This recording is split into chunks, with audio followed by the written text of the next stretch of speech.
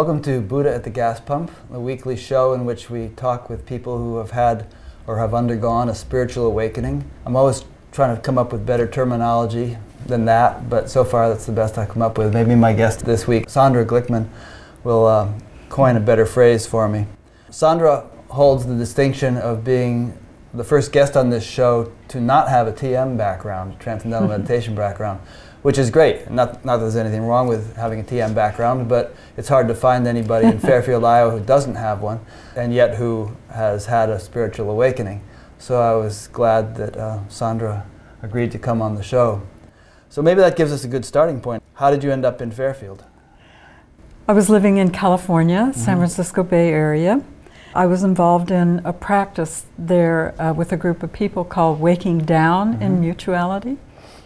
And this group was invited to come to Fairfield and teach, do some introductory teaching and bringing our ideas about awakening to a group of people here. You mean you're asked to have a representative come? Yes. I see. Yes. And so I happened to be the representative, myself and another woman whom I teach with. And so we came here, we gave an introductory course, and we came back again, and people liked what we were doing, so we were invited back quite a few times. And over time, I got acquainted with the town and the wonderful community of people here. Very lively, very juicy, very ready to get involved in another angle on spiritual life. During that time, I met my partner, Don Schmidt, here, who came to some of the classes. Over time, we kind of decided that we'd like to spend more time together, and we did some traveling together, and then we decided we'd like to try living together. And it felt really ready-made for me because I was really wanting to have this relationship with Don deepen and grow more full over time. And I was really tired of California, believe it or not. I was really saturated. I spent most of my life there. I was drawn to the community here. So I had a ready-made teaching gig and lots of friends already here and a relationship, and I was ready to leave where I was. So it Sounds like the right thing to do. It was a great thing to do, and I've been very, very happy here. How long have you been here now? It's been about 5.5 years. You like the winters? I don't mind them. Good. I don't mind them. I love them, actually. I like to get out and cross-country ski. Yeah. Well, one of the things is I'm not a native Californian. Oh. You know, I grew up actually in Kansas. Oh, okay. So coming back here, I kind of reconnected to my roots. Pretty similar. Fairly similar, and I actually love the seasons, and I know. So I don't mind the winters. You had a spiritual awakening.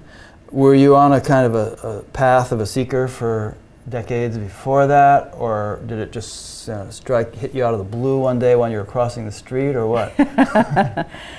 No. I've been a lifelong seeker. You know, I was thinking back over that period of my life, like at age 20, I think I was just like an empty, hollow, boring, bored person, and I felt the kind of sting of existence. But by 30, I began to say, turn around in my life and begin to look for the light. You know, that was my first conception of what a spiritual awakening was. Started reading books and started reading books. I got interested in Edgar Cayce. When I learned that he was talking about reincarnation, I said, why didn't anyone ever tell me this? I knew it was so, and I was kind of ignited by that idea, and so I continued to read more along the lines of psychic material, and I began to investigate healing energies and subtle energies. I remember spending a lot of time trying to see auras, you know. So my first idea of spiritual life was that to get in touch with that which is not physical, but maybe connected with the physical, but subtle physical. Physical.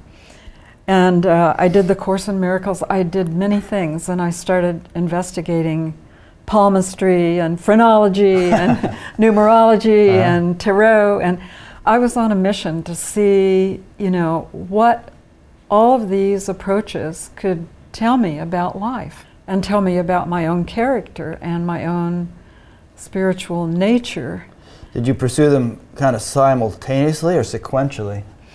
All these things? Simultaneously. Yeah. I've always been one of these. So you're just checking everything out right yes, willy-nilly? Yes, everything. Voracious appetite for everything unusual. Were you doing some kind of actual practice, sitting and meditating or something, or were you just kind of reading things and thinking about things more? I was more reading and thinking and fishing around for everything. And at the same time, I was raising a family. I was married and raising a family. And so at a certain point, I went through a divorce, and then I decided I need a profession. And I kind of discovered that the Institute of Transpersonal Psychology was right in my own hometown. And when I visited there, I thought, wow, I can get a degree in everything I'm interested in. Cool. Because it was a very multidisciplinary school, and it was very experientially based. And we had studies in 5 different areas of human endeavor. That's when I became more disciplined. I began meditating regularly and reading and studying and writing papers, and I was exposed to a lot of spiritual teachers on a regular basis. They would come through and lecture there or something? Yeah, they were associated with the school. Right. This is out in California? Yes, California in the Bay Area. And during that time, I had also been visiting a teacher in Oklahoma City that my sister introduced me to. He was a yogi, I guess you would say, because he would take us on these inner journeys, a whole group of people, on these guided inner journeys into the subtle realms, ascending realms of awareness and consciousness. Was it an American or an Indian? Oh, he was American, but he was trained himself by Indian teachers. He led us on the most fantastical experiences, you know, with... So you'd just be sitting in a room with him, and, and he would somehow do something or other, and you would actually... Yeah, he would say, okay, I'm going, follow me, you know, and it was like he You were able to just follow. He had the power, you know, he had that kind of city to pull people into his experience. And so we traveled with him in the inner worlds, and every time I would go there, he would say, this is it, I've got it now. And he would sketch out on a board all the inner worlds that he was working with. And first we see it, and then we feel it, and then we become it, and then we fill it in with our awareness, and then it's ours. You know, and then I'd come back next time and he'd say, well, there's something beyond this. And I kept expecting to find, you know, where's the end point? Where's the foundation? Hey, what are we looking for here? Right. and I realized this is going to go on forever. Right. And even though I had amazing and wonderful and beautiful experiences there, I kind of came to the realization that this is not where it's at. Right. And also you might have realized at that point that, you know, you only have these experiences when you're in Oklahoma City, and that doesn't cut it out in the Bay Area. Right. I was incrementally becoming more sensitive and more self-aware, you know. But it's true. It's like it was kind of a group experience, and I also had this intuition, this isn't my way, you know, this isn't innate to my nature. By then I was in the School of Transpersonal Psychology, and I was being exposed to many different disciplines that I was feeling more related and kind of more aligned with those disciplines. So I was getting my degree there, and I was going on to be a counselor in the clinic there, and working for my license. And I was very happy with that as a profession and as a way of expressing myself and learning. And then at the same time, I somehow became introduced to the spiritual adept Adidas Samraj. Right. That was a really amazing opening. Spending time in his tent while he talked with people and did satsang, and I would come away in great, you know, waves of bliss, being uplifted beyond myself. It wasn't hard to sign up to be a student there and to study on a very regular basis. And I started going up to Lake County where he had a sanctuary, and I spent a lot of time there with the group practicing in that community. These were comprehensive life practices. Every day meditation, puja, chanting, study, diet practices. That's what you mean by comprehensive, that they were multifaceted and you did all these things every day. Yeah, we had prescriptions for how to lead our lives every moment of the day. Sounds familiar. Yeah. This was my big guru learning phase, right? And also the study there was very rich because we studied the traditions, and I got a very solid foundation for what the spiritual path actually is and how one develops through the stages. I had many, many awakenings. I don't think there's any one awakening. I had many awakenings in that community. Awakenings in consciousness at many different stages, personal realizations of my own unity and light, my own deeper intelligence at work. When you had those awakenings, was it sort of an I got it, I lost it kind of thing, or was it more like, a stage and then stabilize that, and then a new stage and then stabilize that, and so on? Well, I wouldn't say it was either. It wasn't that clearly incremental. You achieve a stage and you stabilize, achieve another stage and you stabilize.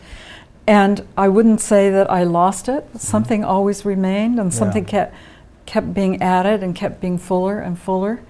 It built, and my own confidence in the spiritual life built and changed. I was in that community for 10 years. Living in it or going and visiting and kind of back and forth? I lived in two places. Like half the week I did my practice in the Bay Area, and the other half... So by this time you had graduated from the transpersonal thing, you had a degree, and you were seeing clients and going... And then I'd go up for 4 days on the weekend and live in the community and go to the sanctuary. And that's an empowered place. It was easy to have deep meditations and to have revelations. Adi Da himself came many times to the sanctuary when I was there, so I had darshan, and I served a lot. I became a mad devotee. This was my mad devotee phase, running all over the sanctuary, throwing myself on the ground, and like offering flowers and weeping and tearing your hair, and it was wonderful. I loved it. It was giving oneself over to, the passion of the religious experience and the devotion to the great divine other. Then there came a time when things sort of leveled off and all of that wasn't popping and happening. I had taken on some responsibilities to lead groups in my local area. I was very convinced. I just felt like, things are leveling off. I don't feel the growth that I have had, but this is my guru. I'm going to be here my whole life, and that's how it is, And your children, you had children at this point? Yes, I did. What was that? Did you take them with you up to the sanctuary when you went there, or no? Your husband? They stayed with your husband? Yeah, my ex-husband and the children. The children chose to live with him. Oh, I see. Well, you were tearing your hair out, throwing yourself on the ground.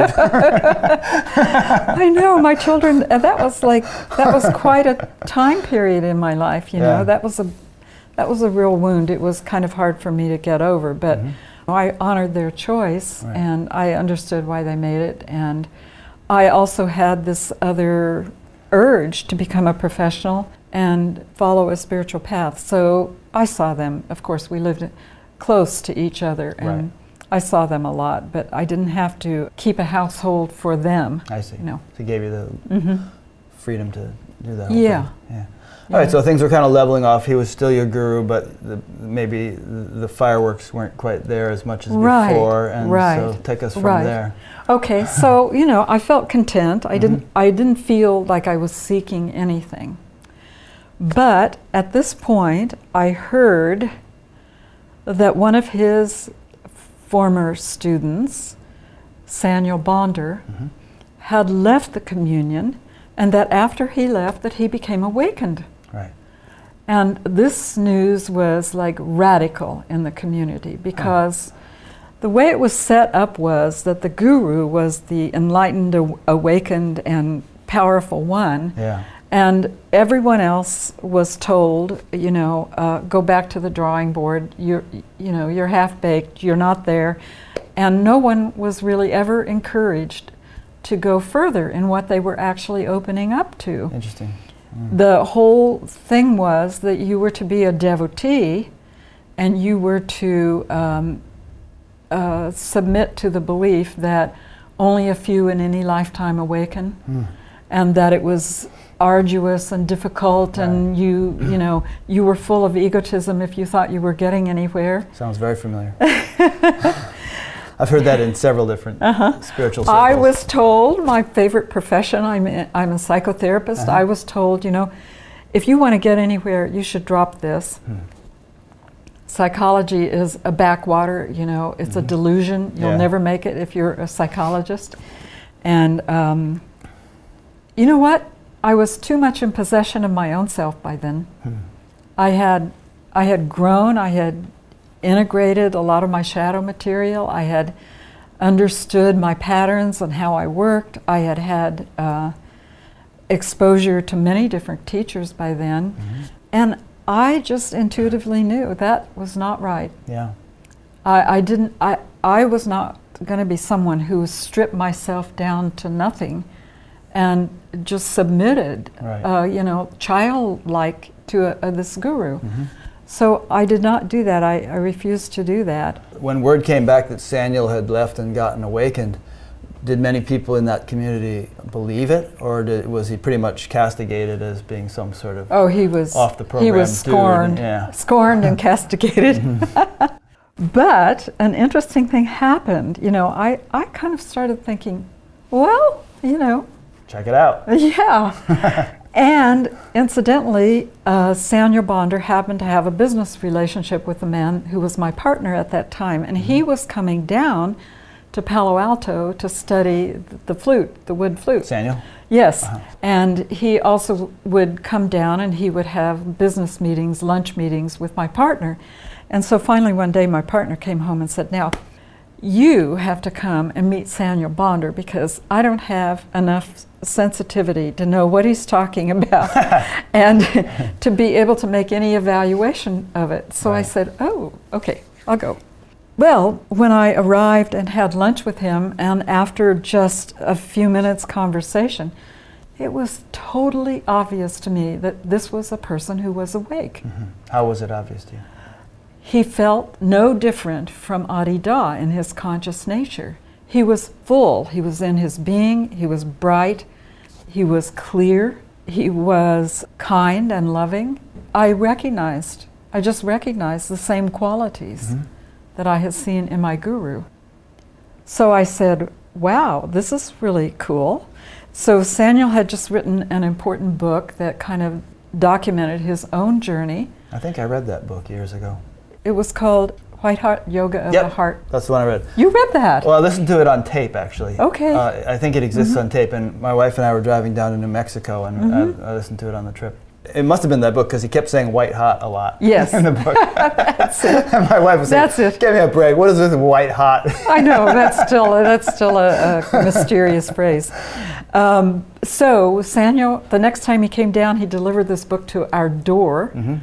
And I started reading the book, and I really recognized if this man is telling the truth about his own journey, he knows. He has been through the transformational journey. And the criticisms he was bringing, to his life in the community with Adi Da rang true for me.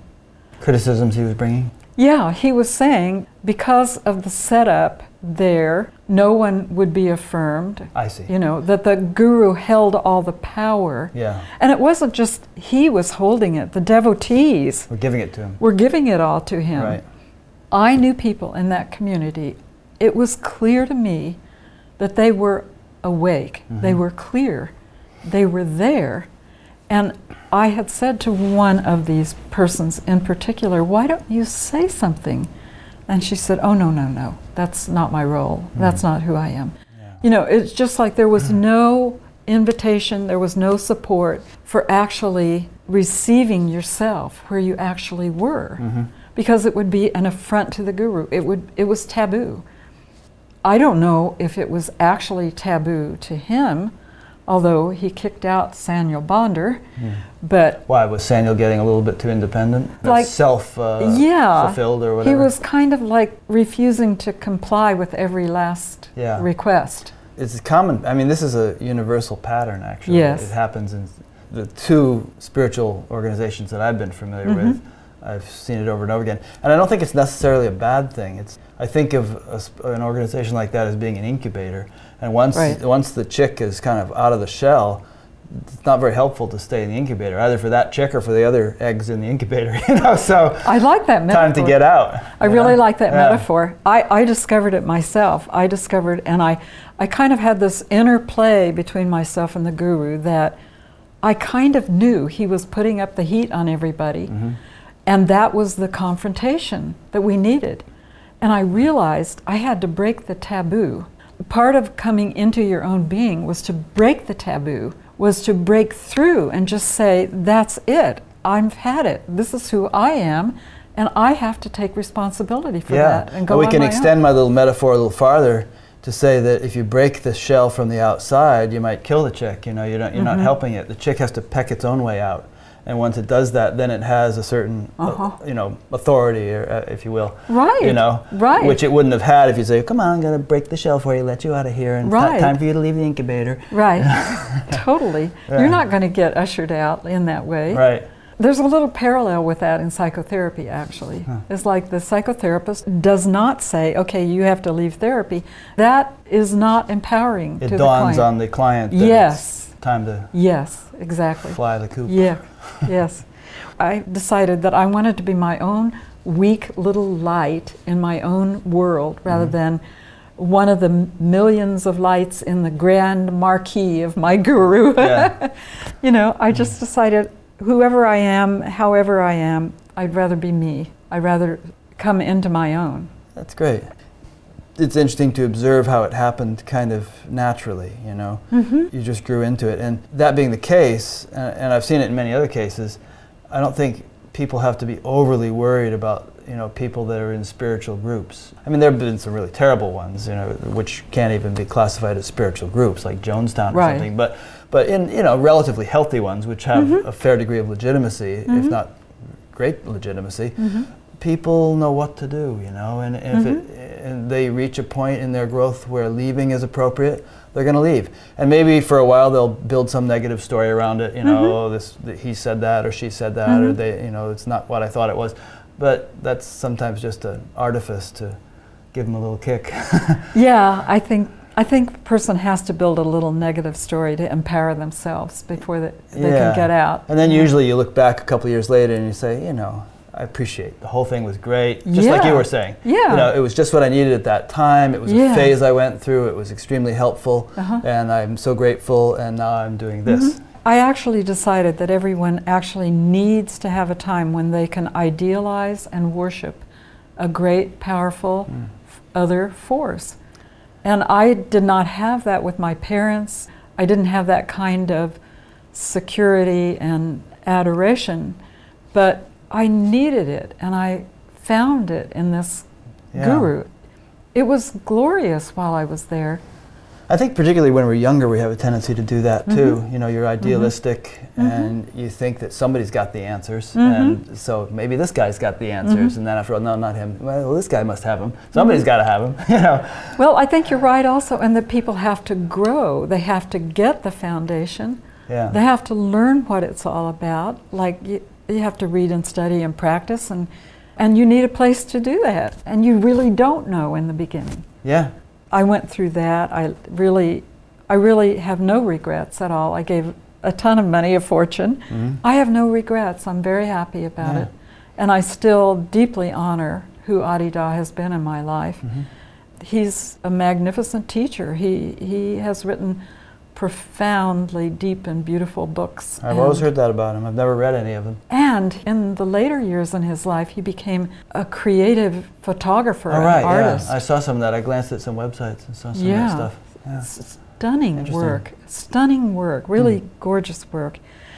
He also initiated a unique kind of tantric embodied practice that was different from many of the practices I actually touched into.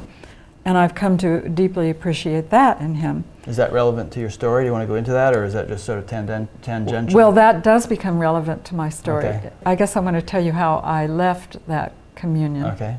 Because I met Samuel Bonder, I Right. told you that. I recognized that he was a realizer. I said to myself, he did not encourage me in any way. He was not into taking people away from Right. the guru. But I began to pull him out and ask him more and more questions, and then I read his book, and then I said, well, this is a no-brainer.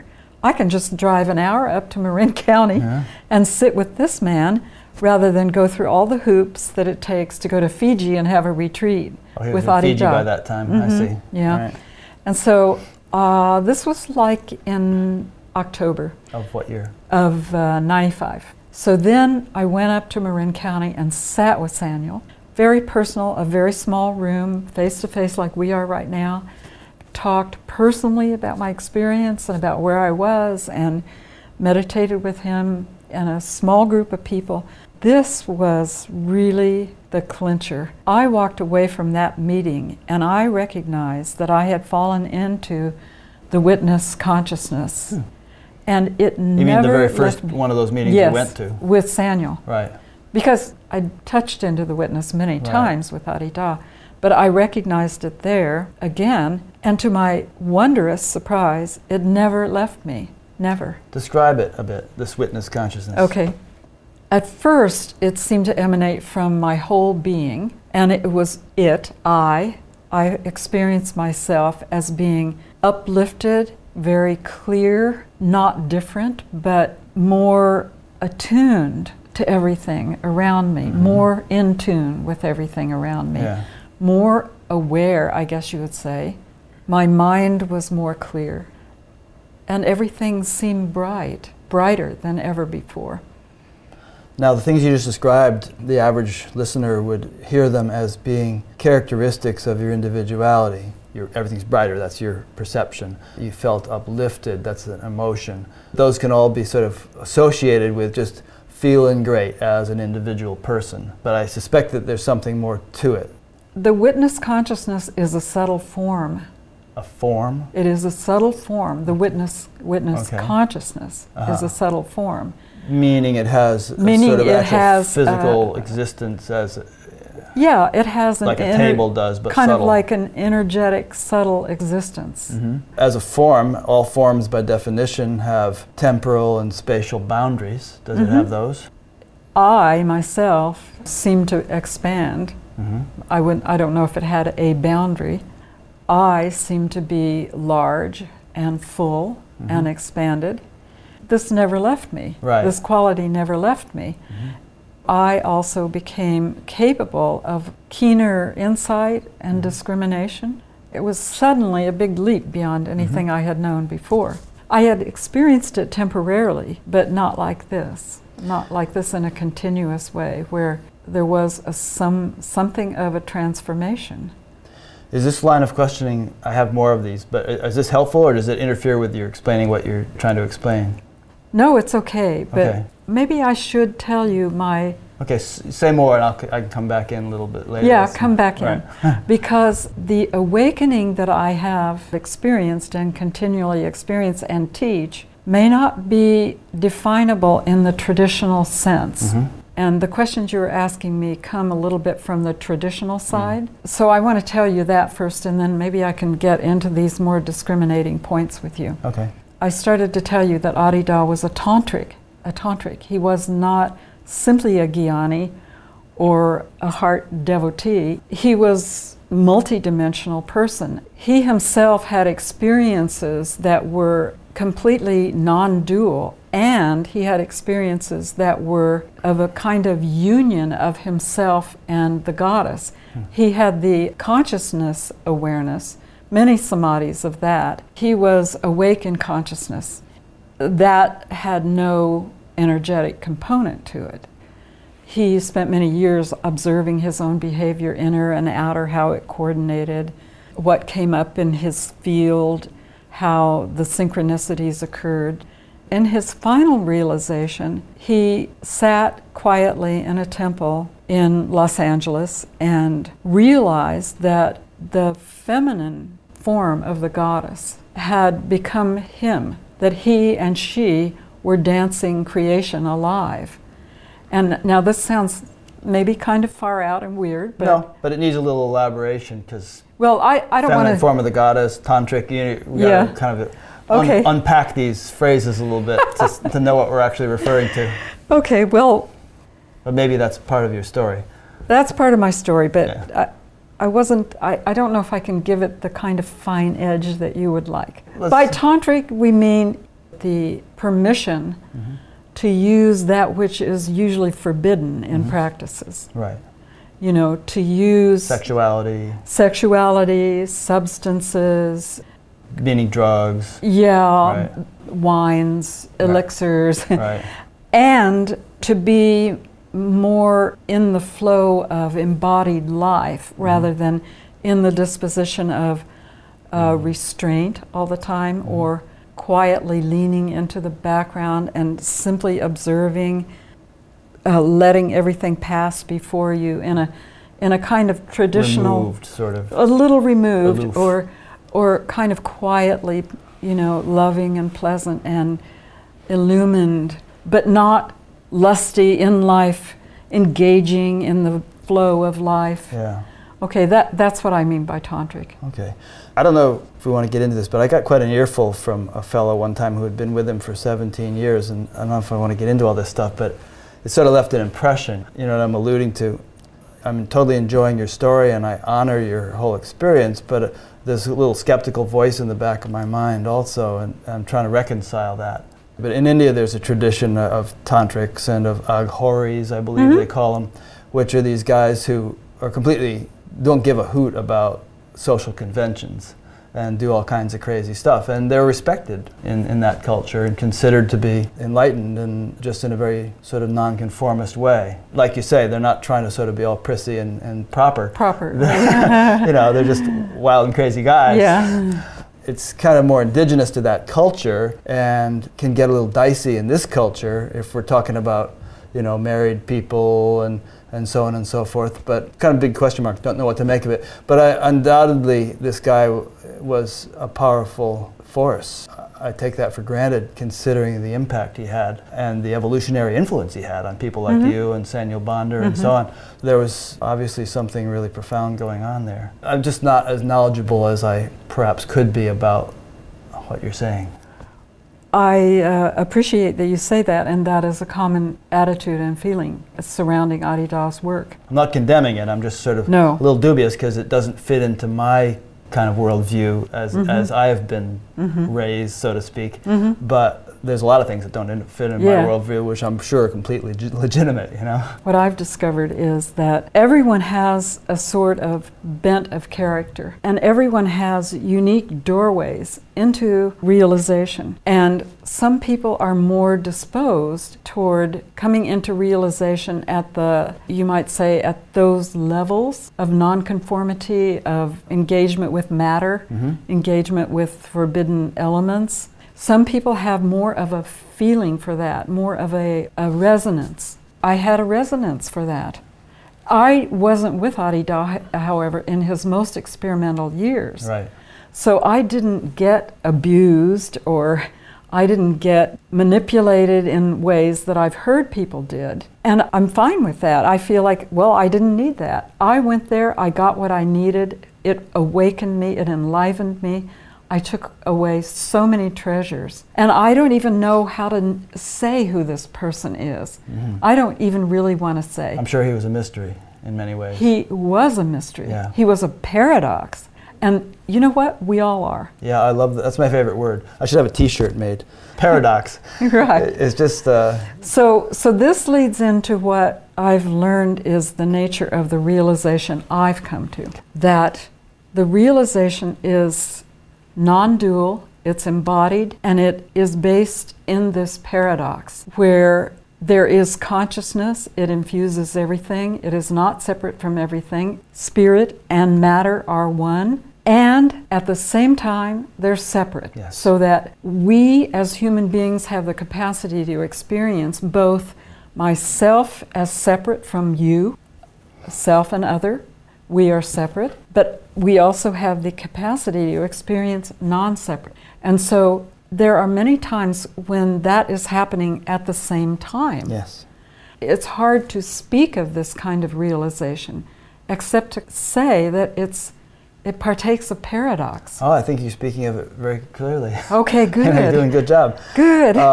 But see, it's not exactly the traditional realization. It's not the words of the tradition. I think it may be, though. Maybe it's not the exact same words, but It's I think not the the same concepts words. are probably go back throughout the ages. Mm-hmm. I mean, the whole Sanskrit thing about Brahman is, as I understand it, Brahman is considered to subsume everything. It contains all paradoxes. It contains the absolute, contains the relative, just harmonizes and contains. And if you read Indian literature, especially the ones where they tell these stories like the Ramayana or various Puranas, so many wild and crazy things, and every single story has the effect of throwing you to this end of the spectrum, then to that end of the spectrum, then to this end of the spectrum, and then like all this crazy stuff, and you end up kind of with the overall impression that this sort of the great intelligence that essentially we all are contains this entire play and all of its diversity and harmonizes it perfectly, all the paradoxes. Great, I like that. I'd like to read. I'd like to have a few lifetimes to read those stories. Yeah, I know. Okay, get the Cliff Notes. I want to say one thing. Now, it Sure. may not mean anything. Adida had this paradoxical realization, and he could not find a reference to it in any literature. The particular kind of realization he had. Now, I'm just speaking for him, so I can't give you too many details. He reported that he was going crazy, so he read everything. He went through everything. And the one place where he found a reference to his own experience was in Ramana Maharshi's writings, where Ramana Maharshi talked about the realization of the heart on the right. On the right. On the right. Oh, interesting. At the sinoatrial node. And that the esoteric center of the self was in that anatomy of the sinoatrial node. Sinoatrial means what exactly? Well, it's the pacemaker of the heart. It's on the right ventricle. It's just a part of the heart that... It's the right ventricle valve that opens and closes. And it mysteriously appears in the embryo at about 3 weeks, and it has no other tissues around it. It just suddenly, creative fiat, it's there, and it starts beating. Interesting. Then everything else kind of grows. Then everything else grows, and that regulates everything else. Sanya likes to tell this story, that he was sitting with a big crowd of people for weeks on end, and his pundits and people who were with him, they were getting exasperated with Ramana. And they came to him and they said, look, you're just sitting with this people, you're not giving them any mantras, you're not giving them any practices. What's going on? And he said, why should I give them anything? They have to fall into the heart. And what he meant was that the center of the self was not the crown. It was not the crown, the Sahasrara that opens, that is yogically usually considered the point of the realization of the self. He said, the crown has to open and the person experiences that, but after that they have to fall into the heart. And he called it the Amrita Nadi, the heart that connected the crown and the Nirvikalpa Samadhi, the formless realization. But it was connected to the heart because the heart was the actual source of the intersection of consciousness and all form. Interesting.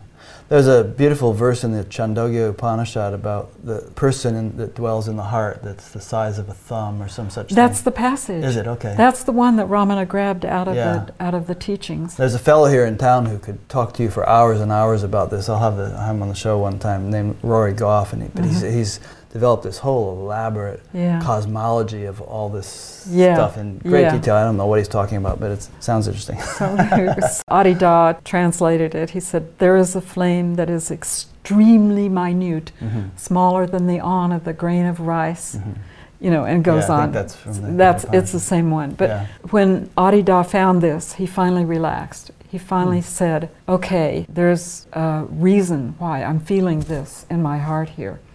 That is what Sanya Bonder brought forward too, is the realization of the heart. Right. The heart on the right, the intersection of all matter and consciousness. So that is basically the realization that I fell into. In a certain kind of way, I didn't spend a lot of time on the ascending or the refinement of consciousness per se. I didn't spend years meditating and refining and having lots of samadhis and so forth. I had at different times. I had nirvikalpa samadhi even, but I did not spend time refining that pathway because it simply became irrelevant to me once I landed here in my heart and everything revealed itself as my conscious nature. I fell into a very deep rest from which all seeking fell away. My mind completely calmed down and opened up, and my awareness moved out, and many different qualities came to the forefront for me. Why would I want to spend time meditating? After that happened to me, I didn't meditate for 10 years. It felt like, why would I sit down and meditate? Nothing was ever different from having my eyes open. About half the people that I've had in the show have said the same thing. Okay.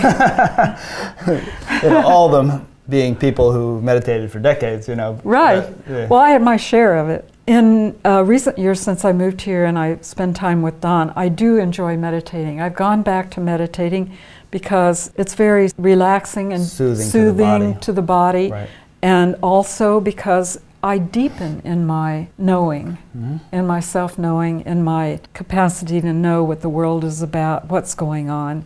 I enjoy it now. It's like you're going along saying all this stuff, and it's like you're throwing flowers as you go, and I'm chasing along behind in my mind, sort of picking up all these flowers. Each represents questions that I want to ask you about the things that you're saying. So going back on the path just a little bit and tying it all together, is this awakening that you're now talking about being centered in the heart, the same one you had when you first went up to Samuel's place in Marin County? No, so this is a subsequent development, a deepening or a maturation of the original witness consciousness. Okay. It wasn't a simple maturation either. I went through a lot of transformation at the level of my emotional nature. And a lot subsequent to the witness awakening kind of thing? Yes. Okay. And I also went through a revelation of my ego structures that was quite excruciating. Well, that'll keep us busy for the next half hour.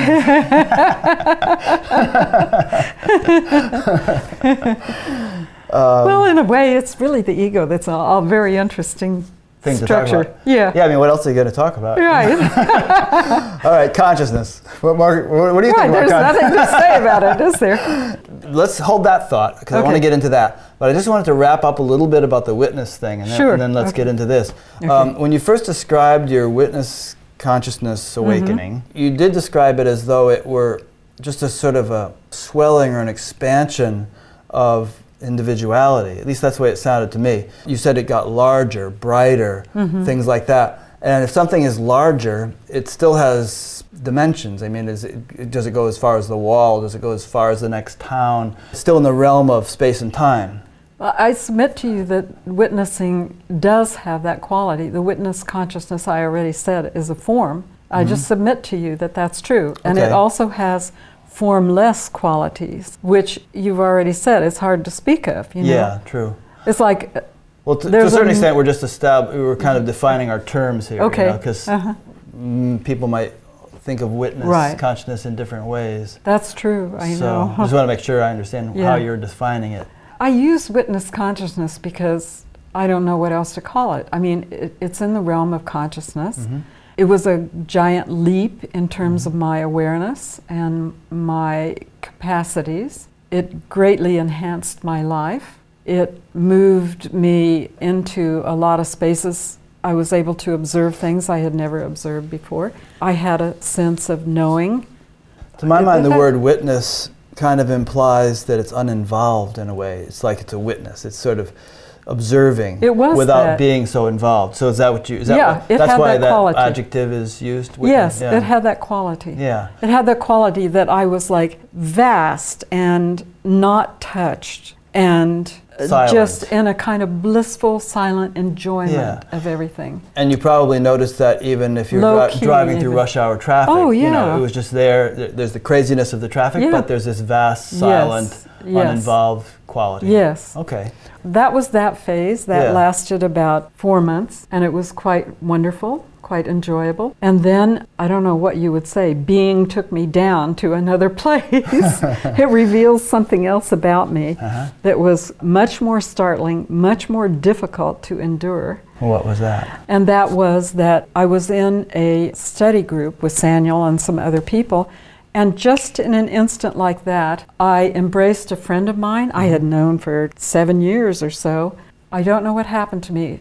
I suddenly fell madly in love with him. All kinds of energy started pouring down my body. It was like an initiation process. It was totally a shock to me. Is he having the same experience? No, not exactly, no. I had a chance to talk with him about it later.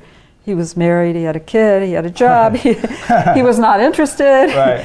But I had known him for 7 or 8 years, you know, and we were close friends, we were colleagues actually. And so we talked about what is this phenomenon.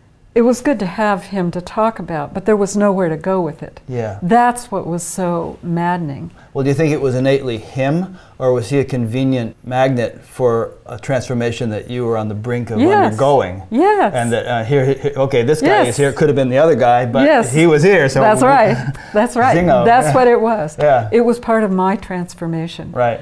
To him, it wasn't any big deal. He could hold it, he could be with it, he could talk about it, and it wasn't a bother to him. Right. To me, it was a big bother because it was revealing to me a deficit in my own character, you know, in my own emotional life, early life, bonding life, you know, with my parents. During the next 6 months, I still was able to witness all of this, but my body and mind were going through tortures. It was awful. Going through the ringer. Yes, it was totally awful. And I had a chance to notice how innately crazy the ego is. I made up all kinds of stories. I justified my behavior. I attributed all kinds of evil to him. I had all kinds of schemes and manipulations go on in my mind. I felt totally victimized. I can't tell you. I was crazy. I was fantasizing. I was out of my mind. What's that movie with Glenn Close and Michael Douglas? And something about you know that one? Body heat? No. No. You know that movie I'm talking about? It's like, anyway. Anyway, I know what movie you mean. Obsession or some kind. Fatal Attraction. Fatal Attraction. That was it. Yeah. It was like that. Yeah. It was like this incredible workout. Did you know anybody else in the Samuel group that was going through stuff like that, or was it just you that? Well, other people went through other things, but here's the tight squeeze for me. He was in the group. He didn't want anyone to be apprised of this. Right. He didn't want me to tell Samuel. He was really into protecting his own life. He had it all together. It was all very neat. It was all going well. He wasn't into having anything exposed. And there was nothing going on because he wanted his life to just be there was nothing going on except I was going through torture. You were going through your thing, yeah. This went on for 6 months. Finally, I just said, okay, this is it. This is my life. What can I do? I can't get out of it. I don't know how to get out of it. I can't get on with it. I was in a relationship, and part of the realization was that the relationship I was in actually hadn't been working for a long time. Right. So I did confront that, and I decided to get out of that relationship. I got my own place, got established on my own. And I just said, okay, here I am. What can I do? This is it. Well, about 6 months later, everything broke in a way I never would have expected. This man walked into our small group. What man? The man that you were The man crazy that about? I was crazy about. Yeah. And he came into Samuel's group one day, quite unexpectedly. He looked horrible, like he was deathly ill. And he announced that his wife, the night before, had left him, taken their child, was divorcing him and marrying her business partner. I was totally stunned, mainly because I thought I knew what it was all about. I thought I knew what the situation was. I thought I was just going to be suffering this particular life for a really long time. And I thought that his life was known, and suddenly, within the space of 12 hours or so, I didn't really talk to him anymore, but I went home to my own home and my whole mind collapsed. I don't know if you can get the drift of it. Everything just blew wide open. It's like all the assumptions I had made about myself, about what life is, about what kind of life I was going to be having, everything crashed. You had kind of come to terms with the fact that nothing was ever going to happen with this guy because he was pretty established in the life he was living, and yet you were in love with him. And then all of a sudden the possibility of actually getting together with him dawned on the scene. and that dawned on the scene. And then when it became possible, you went home and dropped the whole thing? Is that what you're saying? Well, I went home, my jaw was dropped, I was gaping. I did entertain the idea, well, what if he would be available someday? Well, now it seemed like he was. Yeah, now it seemed like he might be. Well, that didn't happen. We did finally get together for a while, a few months later. But in the meantime, the main thing was that it blew open my assumptions about everything. Can you give us an example of how it blew open your assumptions? I mean, what were you assuming, and how did that get blown apart? Well, I was assuming, really big thing for my own ego was I never get what I want. So the destruction of that one was, hey, I could have what I want now. Right. Okay. Or I'm just doomed to suffer. This is my life. Emotional torture. Were you conscious of these assumptions, or were they just kind of guiding you? I was somewhat conscious of them, yeah. And also, there's like a way in which I had merged with him so much that I was completely shocked for him because I knew all the value he had stacked into his life. Right, you knew how traumatic it must be for him. Oh, I was so Right. shocked for him. Yeah. I was so astounded that his life, that he had carefully protected, could turn out like that. And it was like out of the blue. It was out of the blue for him. He was totally floored, yeah. Yeah. All that together rendered me sort of helplessly raw and open. And the next thing that arose out of me was a review of all my relationships that I'd ever had. My parents, my family, my friends, my sister, everyone I had ever known, every partnership I had ever had, my children, people I had taught with, people I knew at school, they all came before me, and I began to spontaneously sing a song of praise to each one out loud in my room, in the middle of my bed. You made up little songs and sang them? Yes. And I bowed to them. I thanked them for everything they had been in my life. I saw that my life was completely perfect as it was. Was this uncharacteristic for you to be doing something like this? But it was just a spontaneous impulse to do it. Yeah, yes. Right. Yes. And that went on for a couple of hours. Amazing. And it was like, by then it was... You actually made up songs just out of your... that no one had ever composed? Well, I you were did. Just like putting some tune to a Beatles song or something? No, I also used a tune that I had learned when I was at graduate school. Okay. Yeah. And I elaborated on it, and I spoke to all these people, and I thanked them, and I blessed them, and I remembered. So it was like a little ceremony almost. It was a ceremony. Yeah. It was like a puja. Yeah. Yeah, it was. It was like a celebration for each one. At the end of it... It seems like it's really symptomatic. I mean, it's not like you were just indulging in a moody thing. It's like symptomatic of a huge kind of resolution that was taking place deep within you, and you were just kind of expressing it on the surface. This is it. Yeah. That's a nice way. You have a good way of words. Thanks. Yeah, that's exactly what happened. And at the end of that time, I finally laid down, really kind of like leveled, and opened and spent. And then a most amazing thing happened. My crown chakra opened up. And I felt this energy, very, very fine, which I kind of called it silver rain. It came pouring softly through my head and descended down my entire body. Like tingles of bliss. Tingles of bliss, a very fine energy. And it soothed me, and I fell asleep. I thought that was the end of it, and I woke up a couple hours later because it was almost morning. And I got up and I felt fine. I got ready to go to work, and I walked down the hallway, and then suddenly I noticed, this is interesting, it doesn't seem like there are any hall walls here.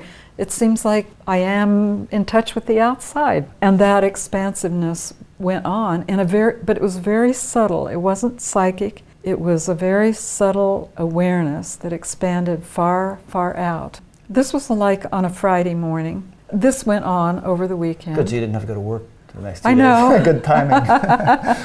This went on over the weekend, and then I went and I had a meditation on Sunday with Samuel up in Marin County. And during that time, during the meditation, I had a confirmation of my awakening in yogic terms. I was sitting there and my meditation was deepening and deepening and deepening, and all of a sudden I heard this very still voice inside of my heart. And it said, it was a traditional phrase from some traditional writings. When the goddess is well pleased with the meditation of the devotee, she opens as vichara in his heart and expands as the rising sun. Like that was kind of enacted. That phrase just came to you. Yes. Yeah. It just came to me. It said itself right here. You had heard it before, but... I had. Right. And then it all completely opened up again, this great uprising of well-being and expansiveness. And I just said to myself, oh, I've awakened. I knew it. I've awakened. You've taught me something very interesting here about the distinction between the witness and what you subsequently have just described. I'll have to think about that more, because that witness experience is something I'm very familiar with. But this stage that you're describing now, I don't think has really dawned for me yet. Clarifying my understanding to see that distinction. Okay, good. Yeah, if you listen to the White Hot Yoga of the Heart, you would have heard it. You would have heard it before. Right. It's the embodied witness. The witness becomes fully embodied and coincident with one's experience in every moment. Yeah. Well, that part's okay, I can get. I mean, No, but in a very full way. In a very full way, right, yeah. So, what year was this? This was 96. 96. That was my awakening, October 4th of 96. And so it was pretty much, like you just said it, October 4th, and so the 3rd and the 5th were very different days, and it was the 4th. Yeah. And it was irrevocable. I mean, nothing has caused it, even when you've gotten the flu or something like that, doesn't have any... It never changes. Right. I mean, this does not mean I don't have an ego. Right. This does not mean I don't hit limitations, but they more or less evaporate fairly quickly. Yeah. It's interesting because I've been listening to, there's this website and podcast called the Urban Guru Cafe, and it's all these people who are associated with this guy in Australia named Sailor Bob Adamson, who was a disciple of Nisargadatta, who of course was a disciple of Ramana Maharshi. And so they all talk in this sort of Advaita kind of way, but they all seem to be saying there is no person, there is no personal identity. The notion that there is just some kind of illusion, and so on and so forth. And they go on with this point over and over again. And to me that kind of sounds like one side of the coin, and it doesn't really do justice to this paradox concept in which I am and I'm not a person simultaneously, and there's no conflict or contradiction between both of those things, which I think is what you would say, is it? This is what I'm saying. The person that you thought you were is gone. You still have ego structures, because how could we be here? How could we function? Yeah. How could we know that I am I over here and you are there? Right. And we couldn't operate on the world of phenomena if we didn't have an ego. So the person you thought you were was gone. So totally gone. What is left, in the sense that, what do you think you are now, if that's a weird way of putting it, but what do you take yourself to be? If you had to describe yourself in a couple of minutes, how would you go about it? I don't know. That's a good question, because more and more I come to this, I have this come to me all the time, that whatever you can say about this right now, in a little while you won't be able to say that, and you won't even be able to remember what you said. Yeah. Well, if you went up to the average person and said, who are you? What are you? They'd say, I'm Joe Smith, and, well, that's your name, but what are you? Well, I'm 6 foot tall, and I weigh 170 pounds, but no, that's just you're talking about your physical body. What are you? Well, I work at such and such a place, I like bowling, and I like strawberry ice cream. Yeah. No, those are just your preferences, in terms of tastes and activities, but what are you? Right. And you can go on and on like that, and you'll never pin them down. Right. If I were to try to do that to you, would it be equally frustrating, or do you have a sort of... Well, I mean, I could, it's going through my head right now. Okay, I am a location of a collection of conditions through which consciousness operates in a particular way in this universe. That's great. Someone should write that down. Because you're not going to remember it in 5 minutes. No, that's right. I am a location of a particular set of conditions. That are more or less stable. They come and go, but they fluctuate. They fluctuate, but they kind of return to the same location. These conditions are through which consciousness expresses itself. Yes, life expresses itself and lives as this location in this particular way. Some people like to say we're sense organs of the infinite. That's nice. Yeah. Yeah, that's nice. But do you have a sense of being a person? Sure. Yeah, I have a sense of being a person. Just as much as you did when you were 15 years old? I mean, no, not the same. Some flavor of it still, or completely different? Well, there's some qualities that persist. Yeah, for sure. Well, for instance, when I was 15, I was really concerned, am I good looking? Am I cool? Do girls like me? How come I'm so scrawny and I'm not good at sports? Is my hair long enough? All this sort of concerns about very isolated personal identity. And these days, it's not only because I'm 60 and not 15, I think it's because I've been doing this spiritual work, because a lot of people my age are getting facelifts and stuff like that, and they're still very concerned about that stuff. But there's just no awareness or concern for any of the sort of minute personal considerations like that. They just never enter my mind. In fact, my wife has to practically dress me so I don't come out looking like a hick every day. And yet, there's still very much a sense of personhood, sitting here on this couch talking to you. Sure, there's the awareness and the witness and the silence and all that, but there's a sense of somebody here. Yeah, of course, I do have that sense of somebody here. I feel that I'm quite morphed from what I was, although I still have a lot of the same qualities. And of course I have a person, and I have an ego, and I have sensibilities and sensitivities and preferences. But you know what? I experience a lack of concern about it most of the time. Not that I am uncaring for this, that I am. Take care of yourself. I take care of myself. I take care of my attitudes. I take care to be present and to listen to others and to be a responsible citizen as much as I can. I take care where I'm involved and where I'm engaged. But I am not deeply concerned about it.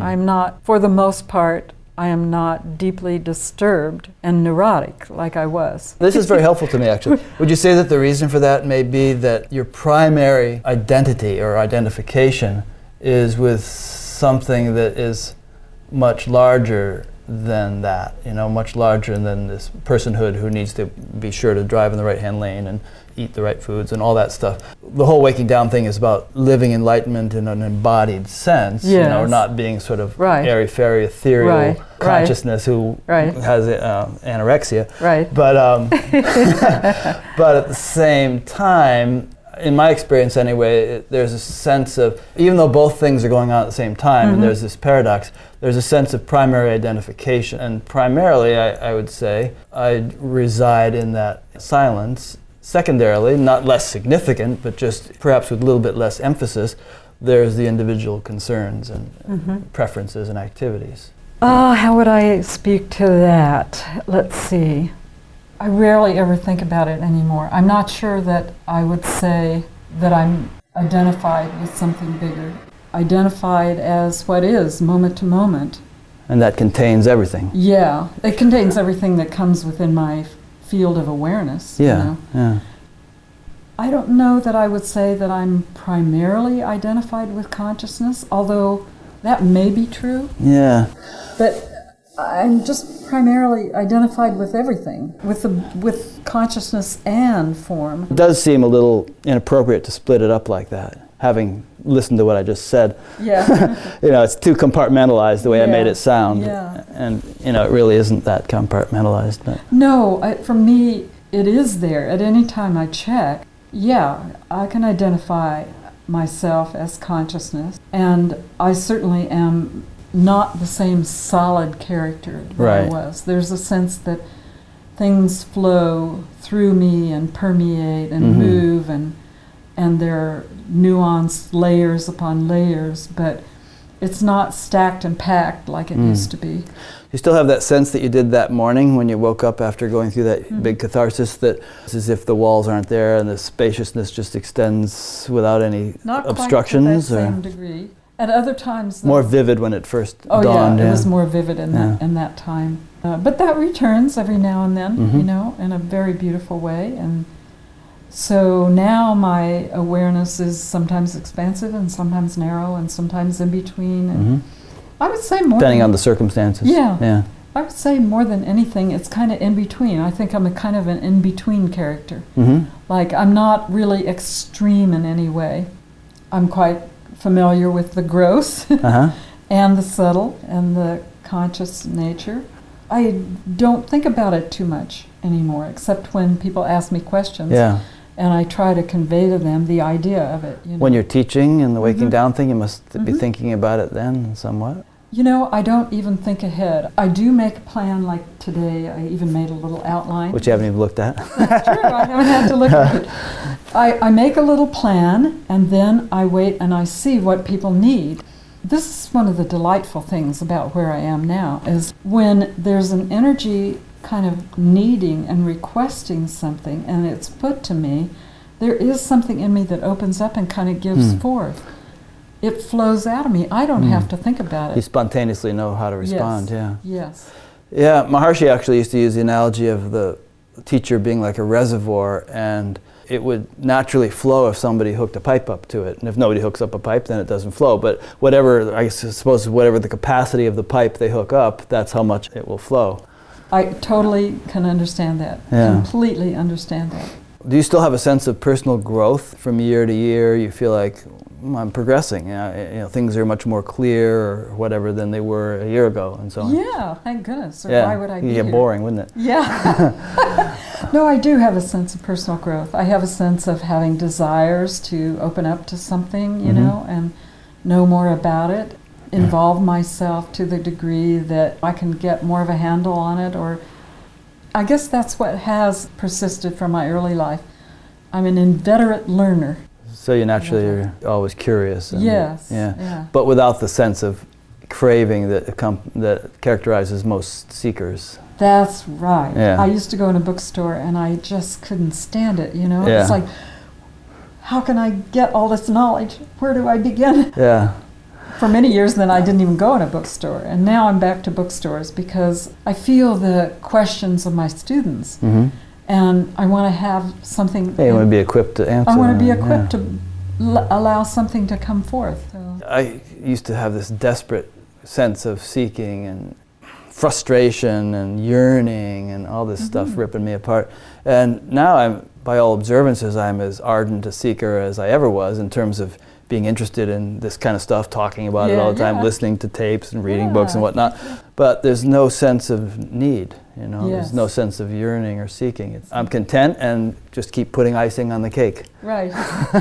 Yeah, I understand that. I'm never without several books I'm reading. I enjoy learning. I enjoy opening up to new experience. But as with you, it's not a deal breaker. It doesn't make a difference on whether or not I'm okay. Sorry to throw you a curveball, but if someone were to tell you with certainty and you knew they were telling the truth, you're going to die tomorrow, how do you feel like you would react? I think I would take it in stride. I think I would start contemplating what that would be like and what I needed to do before I died. Feel more deeply into how my life stacks up. Enjoy what I have learned and accomplished. I would want to have time to evaluate it. Yeah. I would wish for that. That's a nice answer. And I think it would be informative to many people to hear that answer because I think many people Perhaps not so much people who are really sort of on a spiritual path, but most people in the world would probably freak out pretty bad if they discovered they were going to die tomorrow. You know, there'd be a lot of fear and a lot of worry and remorse and whatnot. I don't rule those things out that they might come to me, because not having had that experience, I don't know. It's hard to say. It's easy to say in the abstract what you... Right. I don't know what would arise. I can imagine that I might have some fear and some grief about leaving so suddenly. But you probably have a sense that, you know, essentially you wouldn't die, that, you know, it would just be sort of a new adventure. I think I have a sense of that. Yeah. I have had experiences in my sleep, especially in those days when I had this blooming forth of consciousness, where I would turn over and then I would feel myself lifting out of my body, and I said, oh, this is what it's like to die. You know, I mean, I just had that recognition. Yeah, interesting. Is there anything that we haven't talked about, which when you get home you're going to think, oh, we should have talked about that? Is there anything you can think of that, you know, is either in your notes or that you generally like to talk about when you talk about this stuff that I haven't touched upon or asked you about? Well, I guess I want to say that I don't feel like my realization, while it's pretty summary and summary?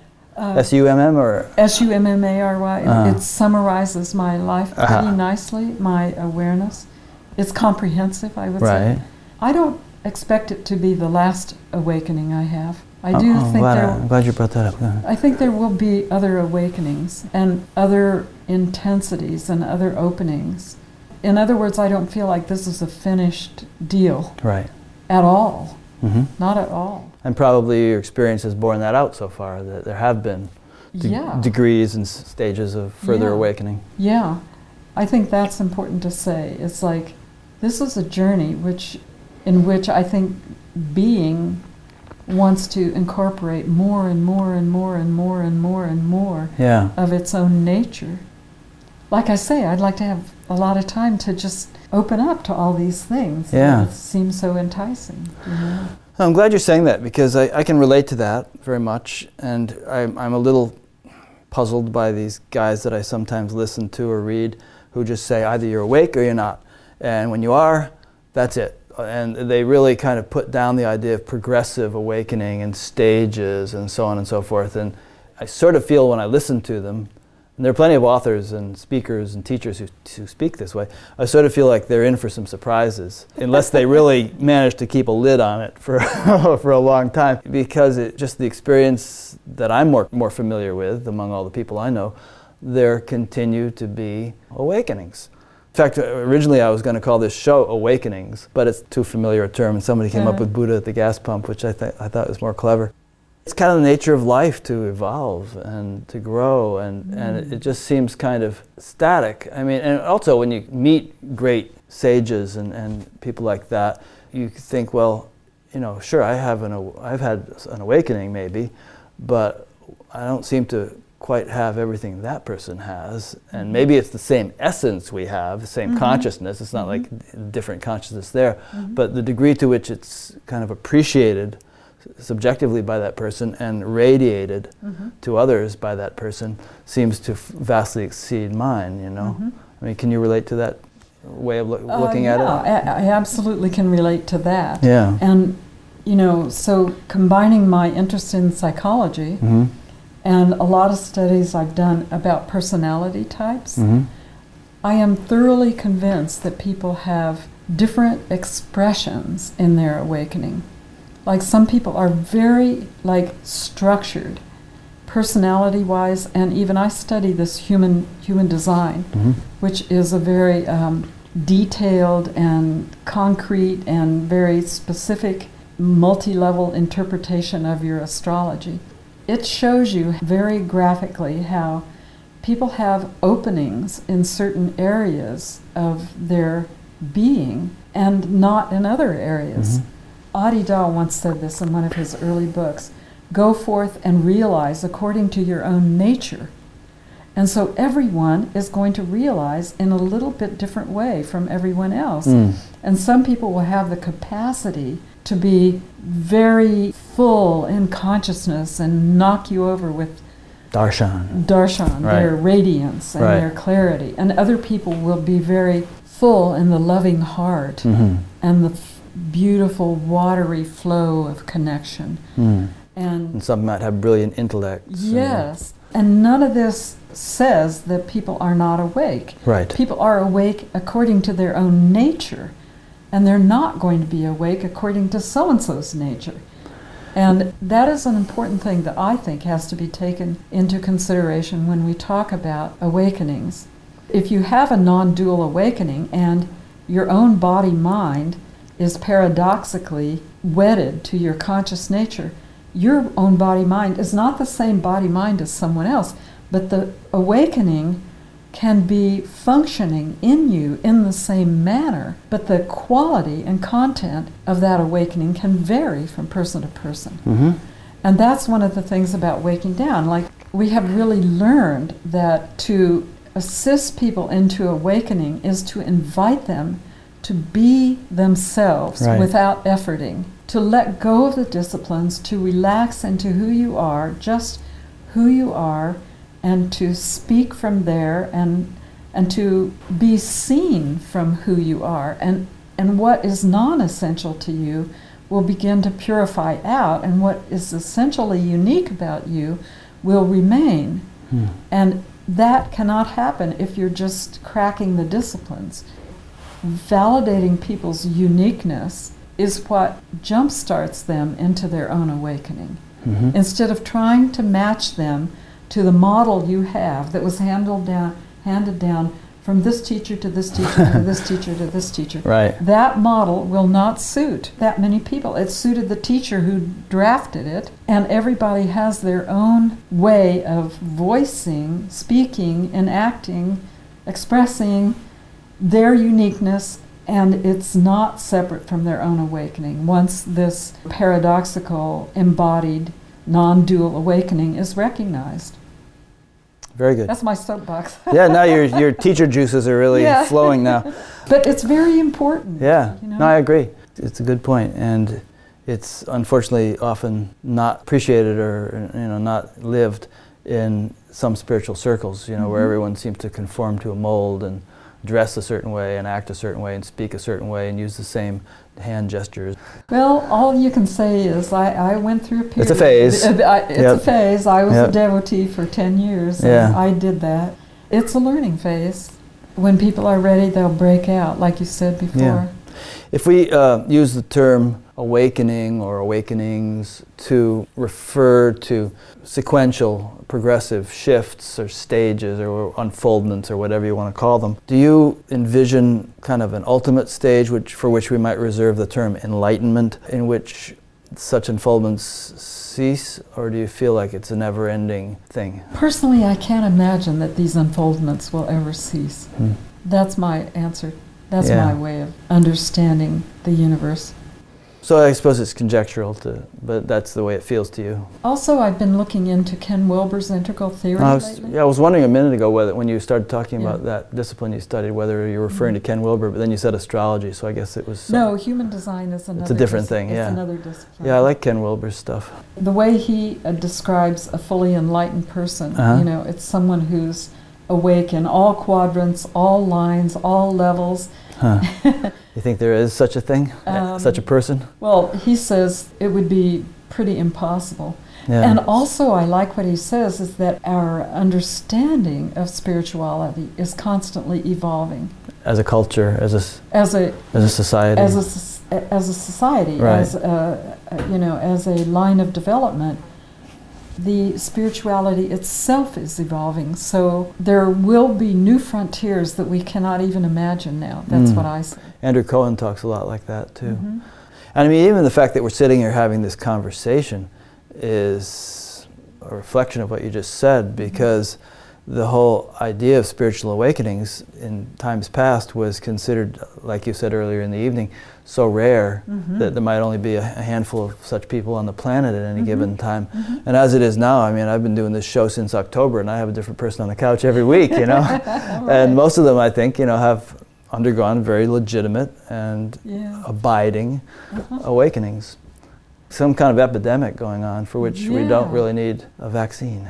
Right, we don't. No, I know. It's either we live in extraordinary times or being has decided to change the plan. I don't know. And one way of looking at it is that, people who aren't aware that this phenomenon is taking place are wondering whether the world is about to end because problems seem to be getting more and more severe. And Time magazine just put out an issue called The Decade from Hell to refer to the last 10 years, and they itemized all the horrible things that had happened and so on and so forth. And a lot of people are getting very upset and discouraged and losing their houses and losing their money and everything else. It seems like in a subtle way, subtle because it's not so obvious that it's going to make Time magazine, there's a corresponding upwelling of consciousness or awakening and so on, and it's just kind of spreading and becoming more and more common and counterbalancing this yucky stuff that's going on. Perhaps this yucky stuff that's going on a societal level is similar to what you went through after your initial awakening when you had to purge all kinds of nonsense that had accumulated over the years. So maybe the world is purging right now because there's such an upwelling of consciousness happening. I don't know, but it's such a mystery. They talk about time speeding up, Yeah. It's a great mystery. I more and more just return to nobody really knows what's causing anything. We all play it knowing because that's what we're here to do, but we really can't put our finger on it, and we don't know where it's going, and we don't know where it came from. It's fun to speculate. It's fun to speculate. But that's, as long as you don't say this is the way it is and this is what's happening, but, it's fun to play with possibilities. Yeah. I think it's our delight to do that. And it's fun to be along for the ride at this point, There's some great quote about this. It's a fascinating time to be alive. Much better this than the Middle Ages, perhaps. Where you could get burned at the stake for having a conversation like this. Oh, yes. Well, on that cheery note, maybe we should wrap it up. Grateful for our time. Yeah, thanks, Sandra. I really enjoyed this. Rick, you're a great interviewer. Thank you. Oh, thank you. I'm sure you would be too. I'm sure you are. It's just I had this idea to have a TV show, so here we are. Yeah, well, I'm delighted to have been asked. We'll do it again, actually. Next time you have a breakthrough, call me up. We'll do another one. Thank you all for watching. This has been Buddha at the Gas Pump. And the implication of that title, by the way, meaning that what we were just talking about, that ordinary people are having spiritual awakenings and experiencing life from a perspective that was once considered to be the sole province of, rare and sacred beings. Now it's becoming fairly commonplace.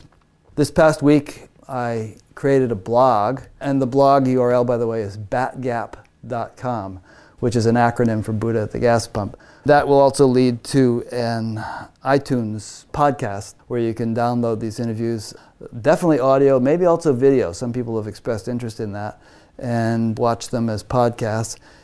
By the time you actually see this show, that'll all really be happening. Right now, it's probably months before this thing will actually be on the air.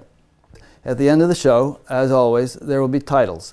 And in the titles, you will see a URL for the blog, for a chat group where people are talking about this stuff all day long, Buddha at the Gas Pump Yahoo group, and for the iTunes thing where you can get the podcasts, and for an email address where you can contact me if you have questions for guests. In the blog, many of my guests will be participating because their particular interview will be posted as a whatever you call them in blogs. It'll be there discreetly, and within each post of each guest's interview, there will be a comment thing that you can get into and ask questions and get into discussions and so on. If you go to batgap.com, you'll see that, and most of my guests, I think, will be perhaps willing to go in there and answer questions or discuss what they've been talking about on the show. So that was a long-winded way of concluding this. I'd like to again thank Sandra Glickman for coming in and being with us this time, and we'll see you next week.